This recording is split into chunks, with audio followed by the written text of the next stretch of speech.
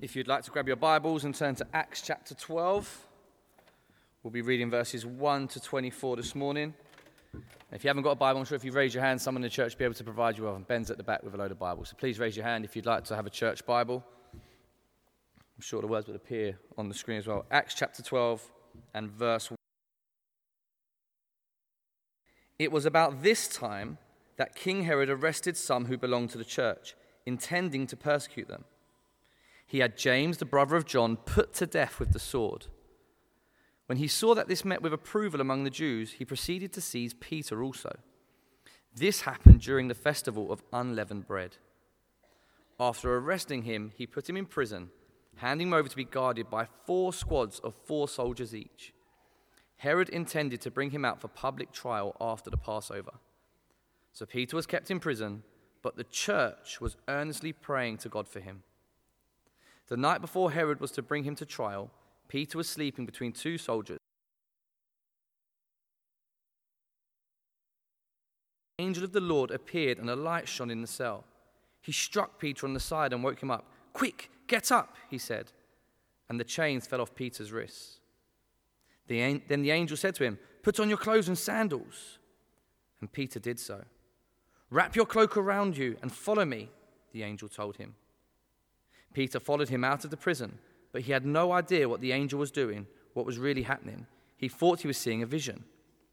They passed the first and second guards and came to the iron gate leading to the city. It opened for them by itself, and they went through it. When they had walked the length of one street, suddenly the angel left him. Then Peter came to himself and said, "Now I know, without a doubt, that the Lord has sent his angel and rescued me from Herod's clutches and from everything the Jewish people were hoping would happen." When this had dawned on him, he went to the house of Mary, the mother of John, also called Mark, where many people had gathered and were praying. Peter knocked at the outer entrance, and a servant named Rhoda came to answer the door. When she recognized Peter's voice, she was so overjoyed she ran back without opening it and exclaimed, "Peter is at the door." "You're out of your mind," they told her. When she kept insisting that it was so, they said, "It must be his angel." But Peter kept on knocking, and when they opened the door and saw him, they were astonished. Peter motioned with his hand for them to be quiet and described how the Lord had brought him out of prison. "Tell James and the other brothers and sisters about this," he said, and then he left for another place. In the morning there was no small commotion among the soldiers as to what had become of Peter. After Herod had a thorough search made for him and did not find him, he cross-examined the guards and ordered that they be executed. Then Herod went from Judea to Caesarea and stayed there. He had been quarreling with the people of Tyre and Sidon, and they now joined together and sought an audience with him. After securing the support of Blastus, a trusted personal servant of the king, they asked for peace because they depended on the king's country for their food supply. On the day appointed, Herod, wearing his royal robes, sat on his throne and delivered a public address to the people. They shouted, "This is the voice of a god, not of a man." Immediately, because Herod did not give praise to God, an angel of the Lord struck him down, and he was eaten by worms and died. But the word of God continued to spread and flourish.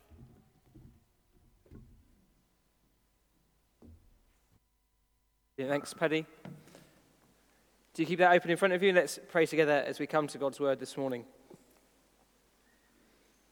Our loving Heavenly Father, we thank you that as we've already seen and thought about this morning, you are King, you are Lord of all. Father, please help us to listen to your words as the King of the universe. As we come to them now, we pray in Jesus' name. Amen. Well, I wonder if you've ever found yourself asking the question, who's in charge? At a complete loss, wondering what is going on, who is in control, who is in charge here? I've got 2 small children, and so the question of who's in charge is a pretty kind of regular one that we talk about. But it's not just a question for determined 2-year-olds, is it? Maybe you found yourself asking that question at work. Maybe there's someone who is meant to be in charge but doesn't really act like it. Or there's someone that isn't in charge but does act like it. Who's in charge? Maybe that question brings to mind a number of news headlines over the past weeks and months, whether it's the assassination of the Haitian president, the arrest of Jacob Zuma, or the return of the Taliban. For many, the question, who's in charge, is an incredibly serious one. It's serious because the people that govern us, the people that rule us, who make decisions and call the shots, have a huge impact on our lives, don't they? Their decisions affect everything that we do, from our health to our happiness, from our finances to our freedoms. And so the question of who's in charge is an important one. And so it's a question that the Bible spends a great deal of time answering. You see, whilst human rulers and governments, bosses and people at work clearly play a significant role in our lives, the Bible wants us to be in absolutely no doubt that someone stands above them all. Someone who has true power, true ultimate authority. When you ask the question, who's in charge, the Bible has just one answer. God is. No matter how big or strong or powerful any human ruler or regime might seem, the Bible says the Almighty God, the true King and ruler of the world that He has made. The Bible says God is in charge. And that's made crystal clear for us in Acts chapter 12, isn't it? You see, in Acts 12, Luke, the author of this book, wants us to see who's really in charge. And he does that in this chapter by painting this stark contrast between the ruler of Judea, King Herod, and the ruler of the universe, the Lord God. And so for the rest of our time this morning, we're going to have a look at that contrast. And my hope is that as we do that, we'll be reminded and of who is really in charge. And we'll see what difference that makes to us here in Chessington or to people in Afghanistan. And the first contrast we see is all to do with power, God's power. At the start of chapter 12, as I've already said, we meet King Herod. This Herod is actually the grandson of Herod the Great, the one who was in power when Jesus was born. And in verse 1, it seems that he's carrying on the family tradition of being a pretty nasty piece of work. Look at chapter 12, verse 1 with me. It says, "It was about this time that King Herod arrested some who belonged to the church, intending to persecute them. He had James, the brother of John, put to death with the sword. When he saw this met with the approval among the Jews, he proceeded to seize Peter also." Straight away, we know Herod is not a nice guy. He's persecuting Christians. He's had James killed, and he's had Peter arrested. And it seems, doesn't it, that the only reason he hasn't just done away with Peter as well is that it's a religious holiday, and so that's not allowed. But once that bit of red tape is out the way, verse 4 makes it clear that Herod intends Peter to go the same way as his mate James. And so the situation at the start of chapter 12 looks pretty hopeless. It doesn't look great for Peter or the people of God. Herod's power seems irresistible. It seems like he is the one in charge. But the church hasn't quite lost hope yet. So look at verse 5. Peter was kept in prison, but the church was earnestly praying to God for him. The believers know who's really in charge, and they know it's not this guy Herod.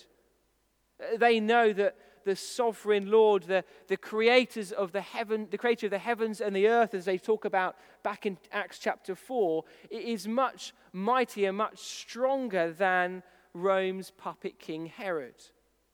And so just as they did after Peter's first arrest, if you can remember way back to chapter 4, they pray.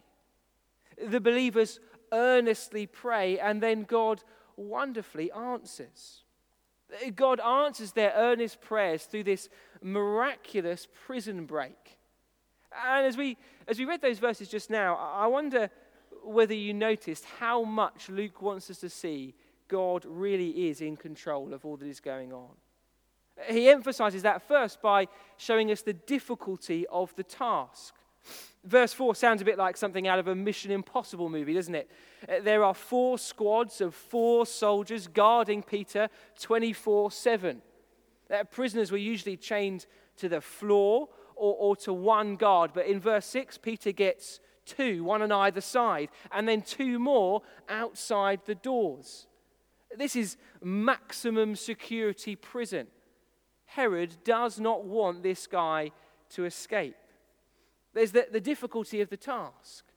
And then there's the uselessness of Peter. I wonder if you noticed that. He's not really painted out to be some sort of professional scape artist, is he? In fact, he contributes very little to his own freedom. Verse 6, he's fast asleep when the angel arrives. Verse 7, he needs a bright light and a kick in the ribs to wake him up. Verse 8, he has to be told, now it's time to get up, Peter, put your clothes on, get moving, get out the prison cell.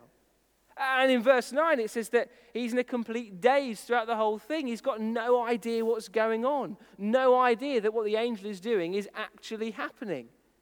You've got to imagine Peter just having to be held by the hand and walked out of prison by this angel. It's not until verse 11 that he wakes up and realizes what's happened. He sees that the Lord has rescued him from the clutches of Herod. Luke wants us to see this escape. It has nothing to do with Peter. He's completely passive throughout the whole thing. It's all to do with God's power. Herod has done all that he can to lock Peter away. Extra guards, maximum security. What does God make of all of that? He sends an angel to bring Peter out of jail like it's a walk in the park. Guards don't pay any attention. Gates just open by themselves. It's an amazing, unbelievable rescue. And we can see that in the reactions of the people there that day, can't we?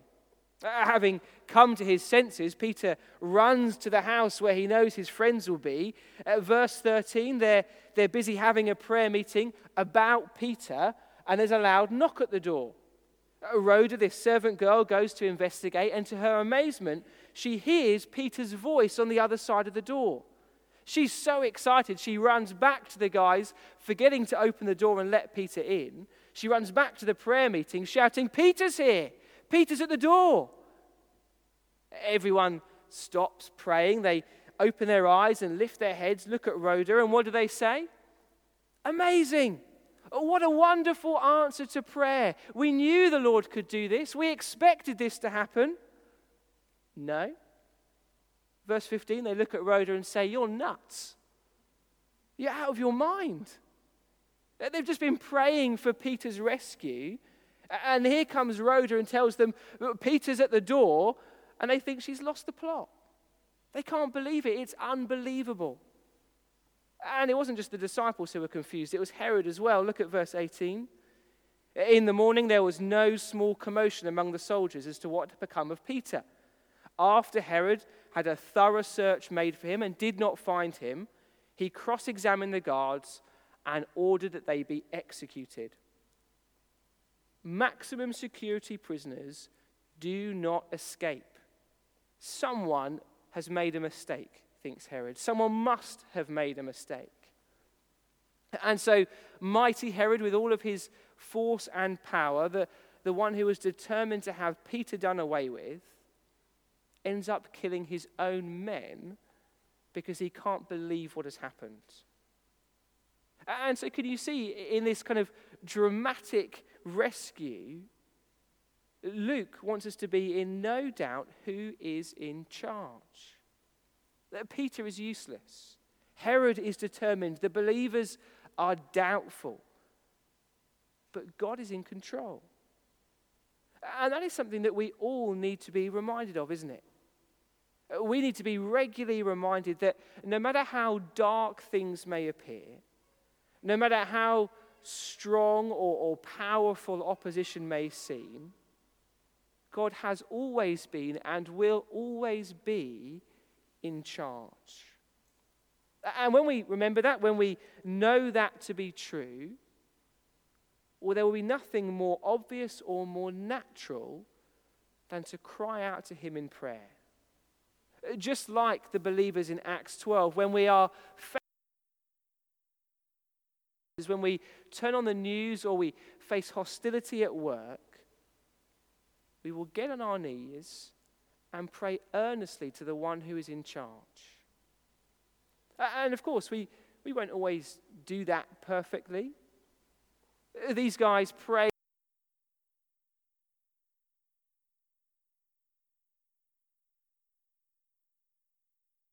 to believe that prayer really makes a difference. You'll try and fix things yourself before turning to the Lord in prayer. But Luke writes this amazing rescue into his account to remind us that in the times when everything feels like it's out of our control, when the opposition seems too strong, there is far more going on than what our eyes can see.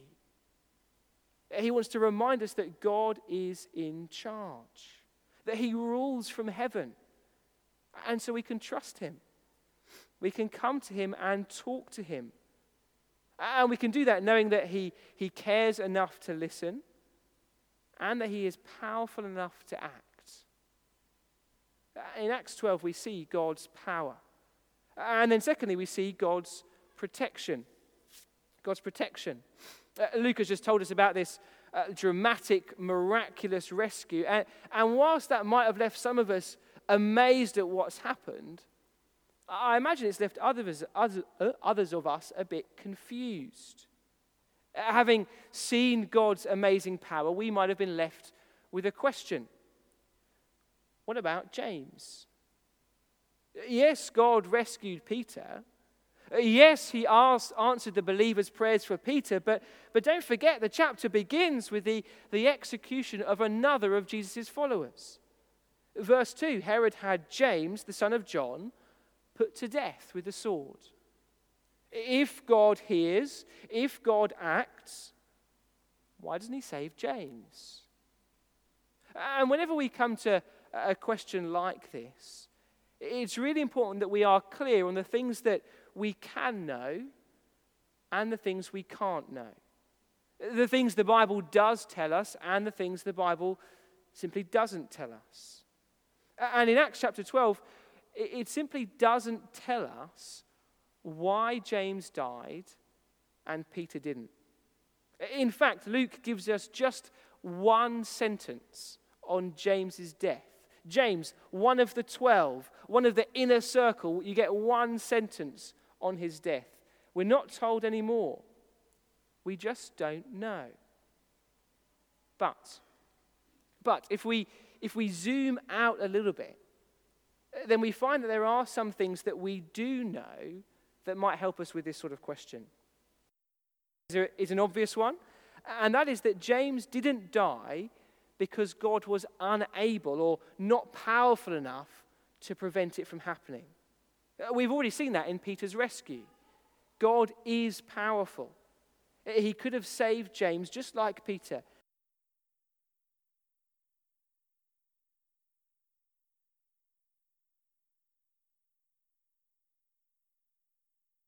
A wrong turn, it had gone wrong. In fact, no, the opposite is true. James's death is part of God's plan. It had always been part of God's plan. Right throughout the Gospels, Jesus is crystal clear, isn't he, with his disciples, that the spread of the kingdom would come through the suffering of its people. He was clear that if you follow and proclaim a hated, persecuted, crucified Messiah, well, then you should expect to face the same treatment. And so James, John, Peter, Paul, and the rest,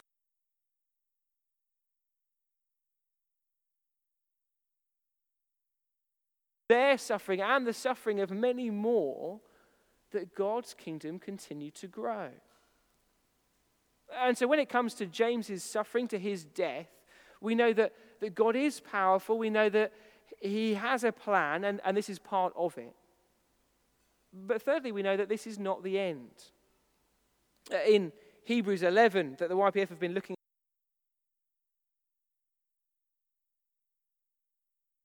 at. Faith in Jesus. People like James. Hebrews chapter 11 verse 35 says this: there were others who were tortured, refusing to be released so that he might gain an even better resurrection. Some faced jeers and flogging and even chains and imprisonment. They were put to death by stoning. They were sawed in two. They were killed by the sword.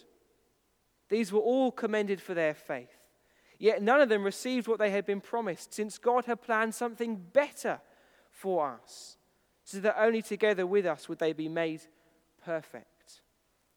Do you see what the writer of Hebrews is saying? He's saying that James was a man who faced death, refusing to be released so that he might gain an even better life, an even better resurrection. As one commentator puts it, this is key to understanding Acts 12 verse 2. Jesus let James die because he had a better life to give him. He was not being neglected by Jesus.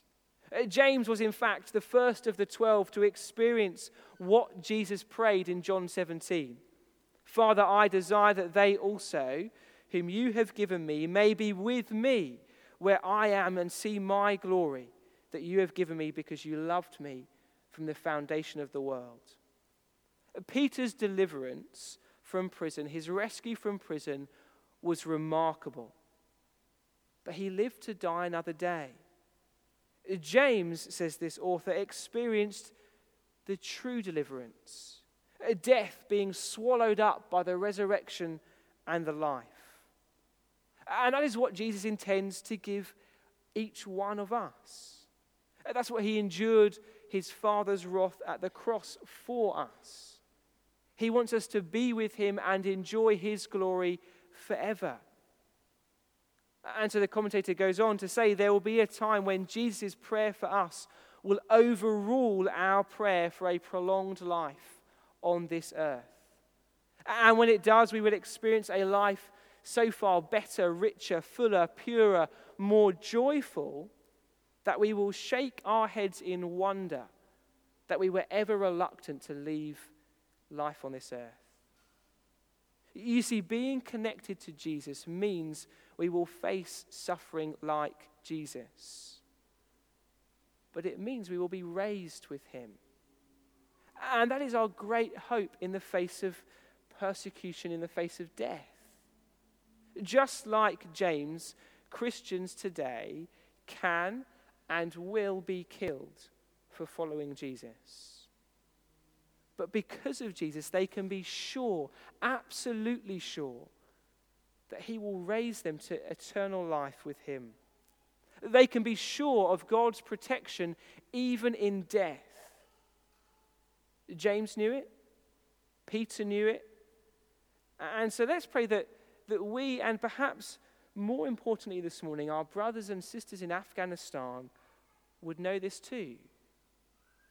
Pray that they would know God's protection and that nothing in life or death can ever separate them from the love of God that is in Christ. We've seen God's power, we've seen God's protection, and then finally we see God's plans. In verse 19, Herod is clearly angry about Peter's escape, and so in some sort of attempt to re-establish his authority, he executes his guards, and then he turns his attention to a bit of international politics. Look at the end of verse 19. Then Herod went from Judea to Caesarea and stayed there. He had been quarreling with the people of Tyre and Sidon. They now joined together and sought an audience with him. Tyre and Sidon were significant, strong cities in themselves.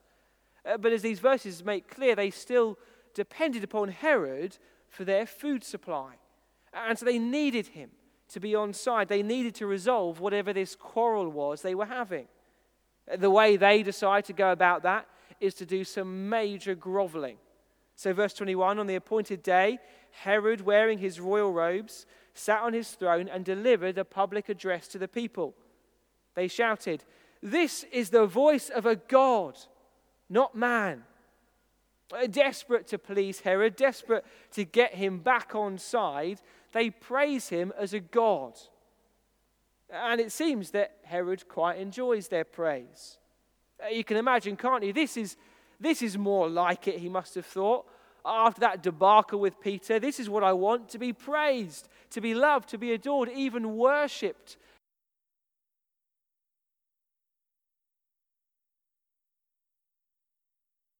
Give praise to God. An angel of the Lord struck him down, and he was eaten by worms and died. You see, Herod might have been king. He might have been powerful, but he was not God. No matter what these people said, no matter what he might have thought, the truth was Herod is just a man, nothing more. And again, we need to remember that that is true for every single person that sets themselves up as some sort of rival or equal to God. We need to remember Psalm 2, where God looks at the kings of this earth. He sees rulers and regimes gathered together to fight against his son. And when he sees the full might, the full strength of all that humanity can throw at him, what does he do? He laughs. God laughs at how weak and useless and pathetic these kings are. You see, God's plan, his eternal plan, is to establish his son as the king of the universe. And any attempt to stop that plan is laughable. Herod tries to stop it. And at the start of chapter 12, it looks like he's making a good effort, doesn't it? He tries to put an end to King Jesus by killing or locking up his people. But in the end, he ends up killing his own soldiers and then is struck down himself and eaten by worms. God has chosen his king, and the kingdom of his son will spread no matter what. And so chapter 12 ends with those familiar words in Acts, verse 24, but the word of God continued to increase and flourish. Herod is silenced, and God's word continues to spread. Jesus' kingdom continues to grow as his gospel is proclaimed. It is unstoppable. Nothing can stop God's plan. And so, as we end, these words in chapter 12, well, they should come as a warning. They should be a warning to anyone who would set themselves up against God. Anyone foolish enough to think they can put a stop to King Jesus. These words are a warning. But they're also a great encouragement, aren't they? They are a great encouragement to those who have been forgiven by King Jesus. Those who have turned from living like Herod, living as though we are God and in charge, who have confessed our sin and rebellion and trusted in King Jesus for forgiveness and life. For those who have done that, these words are hugely reassuring, because they remind us again, as Luke wants to do over and over again in Acts, that we are on the winning side. And so no matter how things might seem today in the UK, no matter how they might seem in the Middle East, if you belong to Jesus, you are on the winning side. If you belong to Jesus, then you are safe. Luke writes Acts 12 to reassure the weak and the worried Christian that they have nothing to fear. God is in charge. He is powerful. He protects his people in life and in death. And his plans cannot be stopped. And so let's pray that these things would encourage our hearts and the hearts of our brothers and sisters around the world this morning. Let's pray together.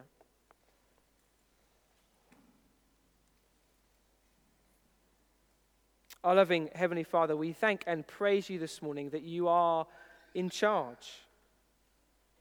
Father, thank you that your word reminds us again and again that we have nothing to fear if we belong to you. Thank you that we can come to you, that we can pray earnestly to you as the creator, the ruler of the universe, but also as our loving Father who cares for us, who listens to us, and who has the power to protect us.